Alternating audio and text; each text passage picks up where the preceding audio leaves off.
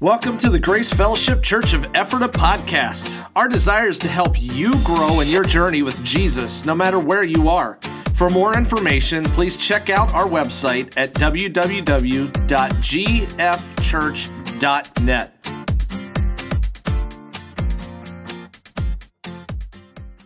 We are starting a series teaching this week, and for the next few weeks leading up through Thanksgiving, called In It to Win It. Now, I want to pause before I get into things this morning. This year, I have been challenging us as a church to live beyond our limits. That's been on a wall back there, a wall out here, and most of us have probably walked by that and totally forgotten about that. We set that challenge out for all of us as a church that this year we would find ways to stretch us in our faith, to grow in our faith. We want to be ones with growing faith. We want to see what God can do through us because we had a verse, Ephesians 3:20-21, that says, you know what? God can do exceedingly more than we ask or think, but it takes us living by faith, and it's going to take us to be stretched. Now, all this year, I don't know if any of you have noticed, and you probably haven't. A year ago, I had a planning day. I'm actually getting ready to do one this Thursday as well. I get together and I think about, okay, God, what do we as a church need to be thinking about, addressing, moving forward? Where do you want me to go as a leader? And this whole idea of living beyond our limits was what was on my heart. And so I began to think about what do we teach on this year? Believe it or not, I don't just have a hat in my office of these would be fun things to talk about. And I go in and I pull it out. Okay, we're doing one on the end times. Or, hey, we're doing this, all of the things that we have talked about this year, whether it was Jonah and talking about loving and reaching out people that make us uncomfortable or people that we might be scared of. Whether it is, joy. We talked about in Philippians. We talked about how to have exceeding joy even in the midst of difficult times. Everything that we have talked about this year has had one goal in mind, is that all of us do something to stretch ourselves. That when I give a challenge, that you say, I will see that challenge and I will do it even though it's hard. I don't know if any of you have taken any challenges up this year. It is my prayer as a pastor, you have. I'm not just throwing things out because they're cool or fun or that's what I'm supposed to do because I'm a pastor. I really want to challenge us to begin to get uncomfortable and to get comfortable being uncomfortable by taking steps of faith. This series is going to go along with that. It's called In It to Win It because I want to challenge us all to be living generously. It's a time of year when a lot of people are thinking about generosity. We live and we got farm fields everywhere, and this is like the harvest time. So all of a sudden you got all the pumpkin, spice, everything coming from everywhere, and apples are everywhere. Everyone's having an apple festival, a pumpkin festival, a fall festival. They're everywhere. It's everywhere. And so we know that this is a time of abundance. This is a time when people celebrate the hard labor of summer. And it should be no less for us, even if, we're not farmers. Most of us are not here. But we need to begin to exercise generosity. Growing up in church, anytime a pastor said, well, we're going to do a series on money, what do you think that normally was a cue, meaning? Give more. We're short on budget. Oh, man, we only got 2 months left in the budget year. It's time to give. Well, I'm going to relieve you today. Bob Boyd, chairman of the deacon board, has not freaked out yet. He always tells me the only time you need to worry is when I'm worried, and I'm not worried. Though we haven't maybe met budget or we're short on that, we're paying our bills. We're able to move forward and do things as a church, and that is an answer to prayer. Budgets are simply vision expressed in dollars. What do we want to see God do? And we have this vision of it, and we move towards that budget. So I am not doing this series because there's a shortfall and we need people to start cutting checks. That's not it. God is providing, and we thank you for how you support this ministry here. But I want us to go a little further. In fact, I'll say this whole series isn't about you giving more to church. Bob's not here. Notice I said this and he's not here. It's not about giving more to church. It's about giving more to other people and other ministries. So I'm going to say that right out front. I want to challenge you over the series to think about who or what ministry apart from Grace Fellowship that you give towards? Okay, so I let the cat out of the bag. That's what this whole series is all about getting us to do. Now, I want to give us some data here, and I'm putting this up here for a reason. One, when we normally hear about giving, most churches, and this may be hard for some of you to read, I'll point some of it out. I want to challenge those that are 40 and under, especially in this. And this is about charitable giving. This is some of the data that I picked up this year, that when we look at generations and how people give or how they donate to charities, be it a church, be it something else, how they give is very interesting because obviously the silent generation, those that were born before 1945, they give a significant amount. The boomers, where are my boomers at? Don't get too excited. Okay, but boomers, you all actually are one of the bigger givers when it comes to charitable contributions to places. You are very generous, and that's awesome. And then you begin to see a little bit of a drop. Me, Gen X, the Gen Xers, we tend to be a little bit less. Millennials tend to be fewer. What's surprising about all this data that they're beginning to see is Gen Z, which are the young kids, okay? 1996 and beyond when they were born, are almost rivaling the boomers and how they give. Now, granted, they don't have much to give, but they're giving in abundance from what they have, which is really exciting. Really exciting. So we're going to start taking offering with our Sunday school classes. Anyway, but this data also broke down church giving. Silent generation gives 60% for church, boomers 43, Gen X 38, millennial 32, Gen Z, we don't really have a lot of data on that right now. I say this because giving as well is targeted. In these different generations, the charities that they tend, apart from church, to give a lot to, silent tends to give a lot more to politics as well as to veterans. Very cool. Veterans Day coming up on Saturday. Boomers tend to give more towards first responders. Gen X tends to give towards animal rights and environment. Millennial tend to be concerned about human rights, which is wonderful about them. And abuse victims are looking out for those that are vulnerable. Gen Z, what we have been able to gather is climate change is a big deal to them. Now, regardless of what you feel on these issues, this gives us a snapshot about giving, about generosity. We live in America. Country of abundance. How do we give? And I want to challenge all of us to think about this because when I bring up giving or generosity, there's normally three types of people here. One are sitting there thinking, well, I'm already giving 10%, I'm good to church, and I give every once in a while to some things outside of there. I'm good. So I'm just going to sit out these next 3 weeks and let Dan stand up front and run his mouth. Okay? There's one. The second tends to be the ones who will resist what is taught. Visiting church for the first time, or maybe it's one of a few times. See, the church is only concerned about money. That's it. I mean, you see all the pastoral scandals. Come on. Really, we're going to talk about this? There are those that are resistant, or sometimes that's also Christians that are like, whatever, they don't need it. Look, we're doing fine. We're paying the bills. They don't need anything else from me. Our charities, they seem to be doing well. They have advertisements on TV all the time, so they can afford that. Obviously, they don't need anything from me. And then the third group, are the people that actually at a point like this take time to re-examine their generosity. And this isn't just money. This is time. This is your gifts. All of these different things are areas that we are to be challenged in. How am I generous with my time? How am I generous with my giftings? So, Jesus had a lot to say, just so you know, about this. And by the way, the kids that are following along in notes, I know Tyler put this in for you. You're going to want to fill in the blank with this. There are roughly 2,300 verses in Scripture about money, wealth, and possessions. 2,300.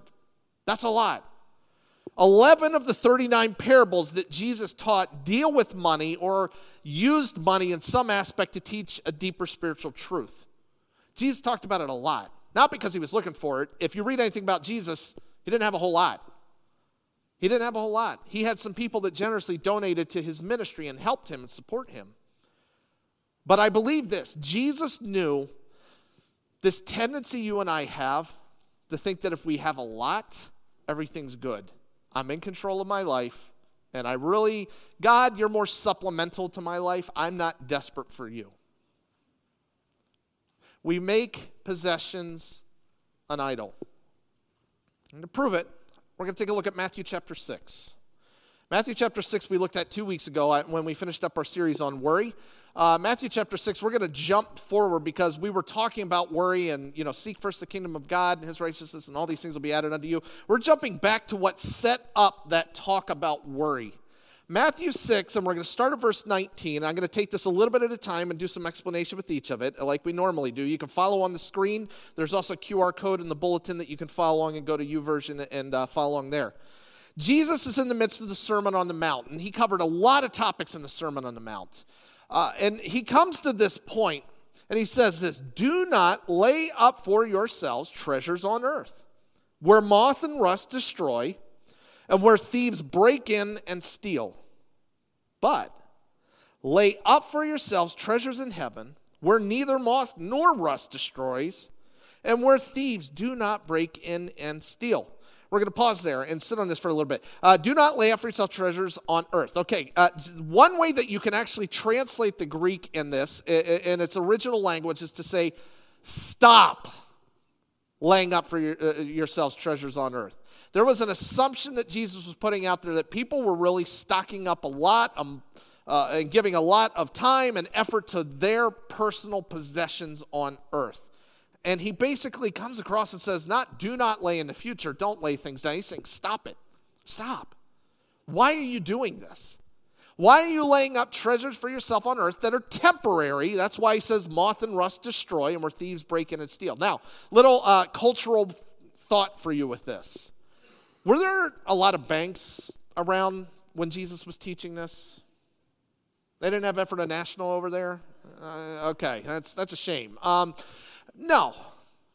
The way that you took care of your money and the way that you took care of your valuable possessions, and hopefully most of us aren't doing this or all of us aren't doing this, you found some place in your house and you hid it there. So your money, your heirlooms, you found the plate, you stuffed them under your mattress. Okay? That was your bank and your protection. And sometimes you would store something valuable somewhere and the environment would affect it and it would rust or moths would get in, destroy a very fancy, whatever it is, cloak that you wore. It would get destroyed. This is something that would make sense to the people. He's saying, why are you valuing all this stuff that's temporary, it gets old, and it falls apart? I have a banjo at my house. This banjo is from 1920 something. It is my grandfather's banjo. I really want to get this thing redone. Get somebody to finish it up because it's sentimental value. But you look at this, and it's from 1920. It's 100 years old. And this thing is in bad shape. Now, it was the pride and joy of my grandfather. I hope to give it to my kids eventually in the future too. See if they can do dueling banjos on it. It'd be wonderful. It'd be great. Family bonding event there. But here's the thing. As valuable as that was to my grandfather, it's getting older and it's crumbling. And you know this. You have things that are valuable to you that get old. And yet we put so much time, so much effort as though it is something permanent that it will never, ever, ever fail us. And Jesus says, stop. Stop. It's all temporary. Rather, you need to do something different. You need to focus on something that has eternal significance. You may not see it right away. You need to have kingdom priorities rather than these temporary illusions of wealth. I want to give you an example, and then I have our first point this morning. I'm going to pick on our kids in here for a moment. Those of you that are still in school in here. If I was to give you two options this morning, and say, if you can somehow get $1,000 from your parents and give it to me, I'm going to give you a 5% chance that you're going to get $1 million by tomorrow morning. I'll give you $1 million. Sound like a good deal, kids? No? Okay. How about this? How about I tell you, get the money from your parents, give me the $1,000. We're going to hide it away somewhere that you're not even going to think about it anymore. And in 30 years, you're going to get it back, and it's going to gain 5% interest. And in 30 years from now, you're going to get $4,468. Is that a good deal? No? If you had to pick between the two, would you take the 5% chance of $1 million or getting $4,468 in the future? Which one? First one? Second one? Most of us adults, which one are we going to pick? Second one. We're not going to see that money for a long time, but we know it is earning value. It's earning value, even though we may not see it. And that's sort of a picture of what this is. Jesus is saying, why are you spending your time wasting it on all this money right now? All these possessions. You're giving your life away. You're working extra hours to keep up with this. And it's for something temporary. Whereas you could be focused on kingdom principles, investing in the lives of others. That's what you should be doing. And that brings us to our first point this morning, if you're following along and taking notes. A generous heart is committed to the eternal. If you are generous, the eternal is very important to you. You know that, yes, you can invest yourself in stuff here and get a lot of money and invest yourself in stuff in that. And I can make an argument for making the most of your money. And sometimes that means you have to spend a little bit more to get something of better quality. Okay, get a Toyota, not a Ford. Did I anger anyone with that? Sorry, that was triggering for some. Anyway, no, but you want to make sure you're getting the biggest bang for your buck. Okay? But a generous heart knows money's all temporary. Possessions, all temporary. Be committed to something that lasts longer. And for us, we know at church, that's lives. Invest in ministries. Invest in our outreach workers that are overseas, that are investing in the lives of others. That's what we want to make a priority. Jesus goes on in verse 21, and I just want to spend a little bit of time on this verse here. Verse 21, he says, "For where your treasure is, there your heart will be also." Where your treasure is, there your heart will be also. Ultimately, your heart, your desires drive you to where you put your treasure. It's the motor and the engine of your life. If you just want a really nice house, a really nice car, be able to do several nice vacations, have your kids wearing really, really good stuff, I'm not saying those are all terrible things. The problem is when that owns you rather than the other way around.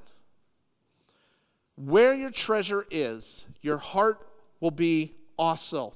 If it's all about here, if it's all about what you want, that is going to own you. And we're going to see that in the next few verses in a bit. How you budget your money tells a lot about your priorities. I don't know how many of you actually do a budget. Most of us, I think, do. This was a wake-up call for me. Back when I was in Baltimore, Maryland, and I was serving there, I was still bachelor, and I was dumb because I just spent most of my money that I got in my check because who's going to need this? We're just going to spend it. And so I was foolish with my money, and it got down to a point where I still had bills coming, and I had $100 left in my bank account. And it was a come-to-Jesus moment. I had a wake-up call there that I had to do something different. For me, I did Dave Ramsey's Financial Peace University. I don't know if any of you have done that. If you haven't, highly recommend it. It costs a little bit of money to do it. It is worth every penny. Financial Peace just tells us how to prioritize what I want and what I need. And when I began to look through my budget, I saw a lot of wants, but I was not putting a lot to a lot of the needs. And I had to restructure and reprioritize where my budget was going. For many of us, I could look at your budget and tell you what your priority is. As a church, we can look at our budget, and where the majority of our money is going is telling us what our priorities are. We need to consider this, that we look at our budget as a tool so that we can generate our possessions, our time, our talent, our treasures in the right direction, that we're investing it in things that are eternal. See, as another pastor I heard said this, he says, we either love money and use people or love people and use money.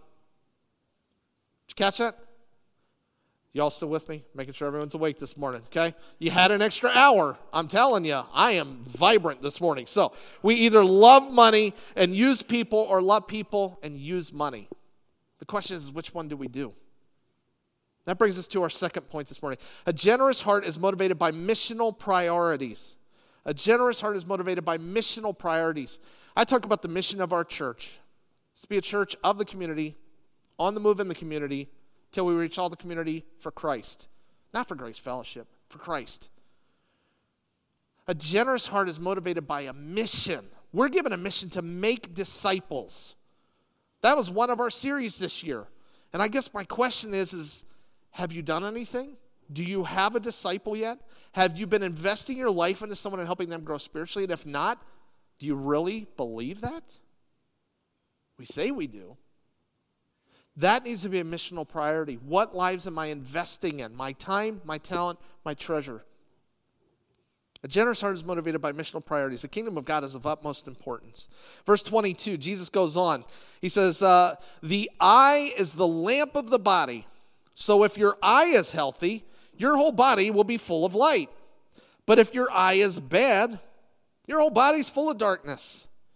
If then the light in you is darkness, how great is the darkness? Now, some people have been like, what's Jesus talking about here? He was talking about money and all this stuff and treasures and all that. Now all of a sudden he's talking about eyes and all of this. This was another illustration Jesus was using to reveal a truth. How generous we are tells about what's going on in here. In fact, the word there for healthy can be translated as generous. If your eye is generous to other people, your whole body is going to be full of light, goodness, righteousness. But if your eye is unhealthy, if it is stingy, that can be translated. If your eye is stingy and you're a tightwad and you don't want to let a penny go anywhere, not because you're tight on budget, you just don't want to let your money go anywhere. Don't elbow someone next to you, by the way. If you are stingy, your whole body will be full of darkness. And how great is that darkness inside of you? It's not righteousness. It's selfishness. The eye is the lamp of the body. How healthy are you in your generosity? Your generosity and your stinginess ultimately show where your heart is, as Jesus said in the verse before that. He goes on to verse 24 and says this, no one can serve two masters. You're either going to hate one and love the other, or he will be devoted to the one and despise the other. You cannot serve God and money. Some versions say mammon in this, which means more of a picture of possessions. You cannot serve God and stuff. That's the Dan Albin version. You can.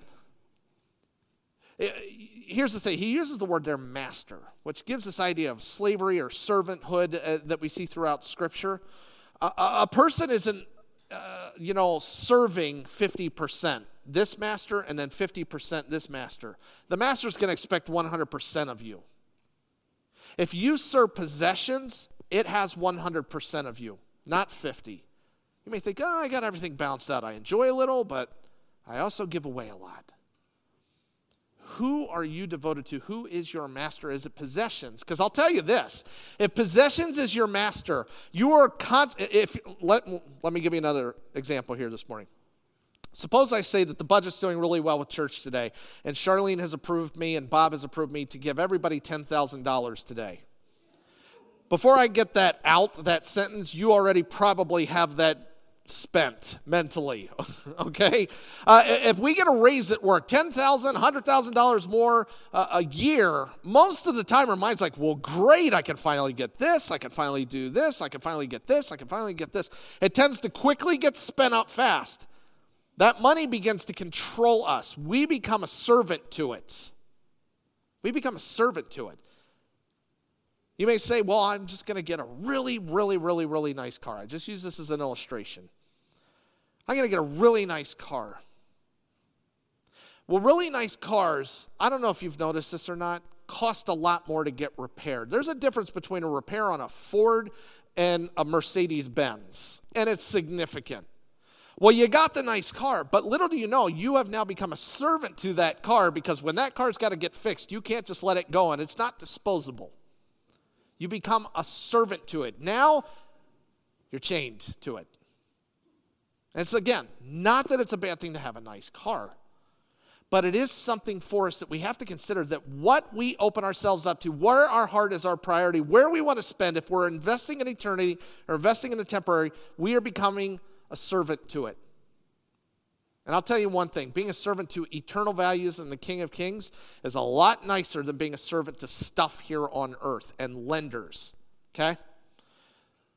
You can't serve both God and money. We become servants to it all. And that brings us to our third point. A generous heart is all in with a generous ruler, with its generous ruler. You know, I was thinking about this, and this hit me this past week. God is a generous God, and I've known that. But think about it. He did not hold back his one and only Son for you and for me. God sends Jesus to earth knowing he is the only way that we have that we can be saved. And this most valuable possession he sends into a world that will beat it, reject it, spit on it, and allow it to be nailed to a cross because he loved you that much. I don't know if anyone in here has never made that decision to follow Jesus, but I know this. There is a generous God who gave his most valuable possession, his Son, to be abused and beaten solely so you could have an eternity with him, so the relationship could be made right with God the Father. If you have never made that decision, I want to encourage you to follow this generous God by turning your life over to him and turning from a life of living for yourself in sin and saying, God, I'm all yours. You are generous. I will give you my life because Jesus gave his for me. It's my prayer you will consider that today. It is the most important decision you will make in your life. We serve a generous God who set an example of generosity for all of his children. If you are already a follower of Jesus, this is for you. He set the example of what he was willing to give up. How about us? What are we willing to give up for him? Some time? Some of our possessions to help other people who are in need? We should be all in because, guess what? God was all in with us. We should be all in because he was all in. And that's what I mean by we're in it to win it. And that win it is the eternal values of what God has. How can he use Grace Fellowship Church? He has used Grace Fellowship Church faithfully over years before I even was in Ephrata 20 years ago at Bible Fellowship Church, okay? He was using it all the way back then. We had the 70th anniversary this year. We look back at how God has used this church to transform lives, not just be a place that people meet, talk, have some coffee, hear Dan talk, and sing a few songs and go home and leave unchanged. He has used this church in the past. Is he still? And if he is not, are we being generous towards eternal values? And I'm not, again, trying to hint that we just need to be giving more to church. What are we investing in? With our time and our talent and our treasures. It all comes down to our heart. Generosity is a heart condition. And how healthy is your heart? Where is your values? This brings us to our point this morning. The main point. If you want a main summary statement, this is it. Generous people create excess to bless. I was hoping to come up with a real catchy rhyme with that, but I just didn't have the time. So we do have, it kind of rhymes. Generous people create excess to bless. A generous people, and most of the generous people I know, one of them back at our church in Baltimore who I love to pieces, this man lives on as little as he needs to so he can bless other people. He's made it his mission in life to bless people, and he blesses multiple times. Multiple times. He created excess. I don't need this. I don't need to be bound to this. I'll live in a simple house, and now I have more that I can bless people with. That is the heart of a generous person. Some of you know people like that. And I hope it's a challenge for us to live up to the example they have, because they're simply following the example of God himself, who was generous and still continues to be generous. Generous people create excess to bless. I have a challenge for us this month, and I'm just going to, again, spoil this, that this is going to be our challenge for the next 3 weeks. I'm not going to change this, so you know what one of the blanks are when you fill in your bulletin. I want us to really work hard on being the person others are thankful for this month and beyond this month. I want all of us to work on being the one others are thankful for, not so I can go, wow, I'm a great person. Man, look at me. Am I not generous? Everyone will just think I'm the greatest person in the world. That's not the motivation. That's earthly motivation, okay? Be the one that others are thankful for. We are so concerned about being generous with what we have and blessing people. We don't care about a payback. We're doing it because we have a generous God, and it's what he calls us to. For some of us, this may look a couple different ways. One, we may have to sit down. We're getting to the top of the year, and a lot of people like to refigure their budgets. We may need to think about how we radically change our budget, that we can create access to bless other people. Again, not just with money. Maybe it's with our time. How can we bless our own families by being more present rather than investing it in something that's going to pay off in the future, we think? How are we doing it with our finances? How are we doing it with our possessions? Do I have skills that I can help some of you? Yeah, I know I do, because some of you come to me and ask me computer stuff all the time. So, yes, I have skills that I can use to bless other people. What skills do you have that you can help people in the family got to be generous with? Make yourself available to help. What can you do to be generous this month? And be a blessing to other people. Reassess your budget, reassess your time. Locate an outside ministry. I'm going to have this talk with my kids in this next week. What ministry are we going to work towards either serving at, giving to financially, from what money they have, because I see their birthday cards come in and I know how much they have.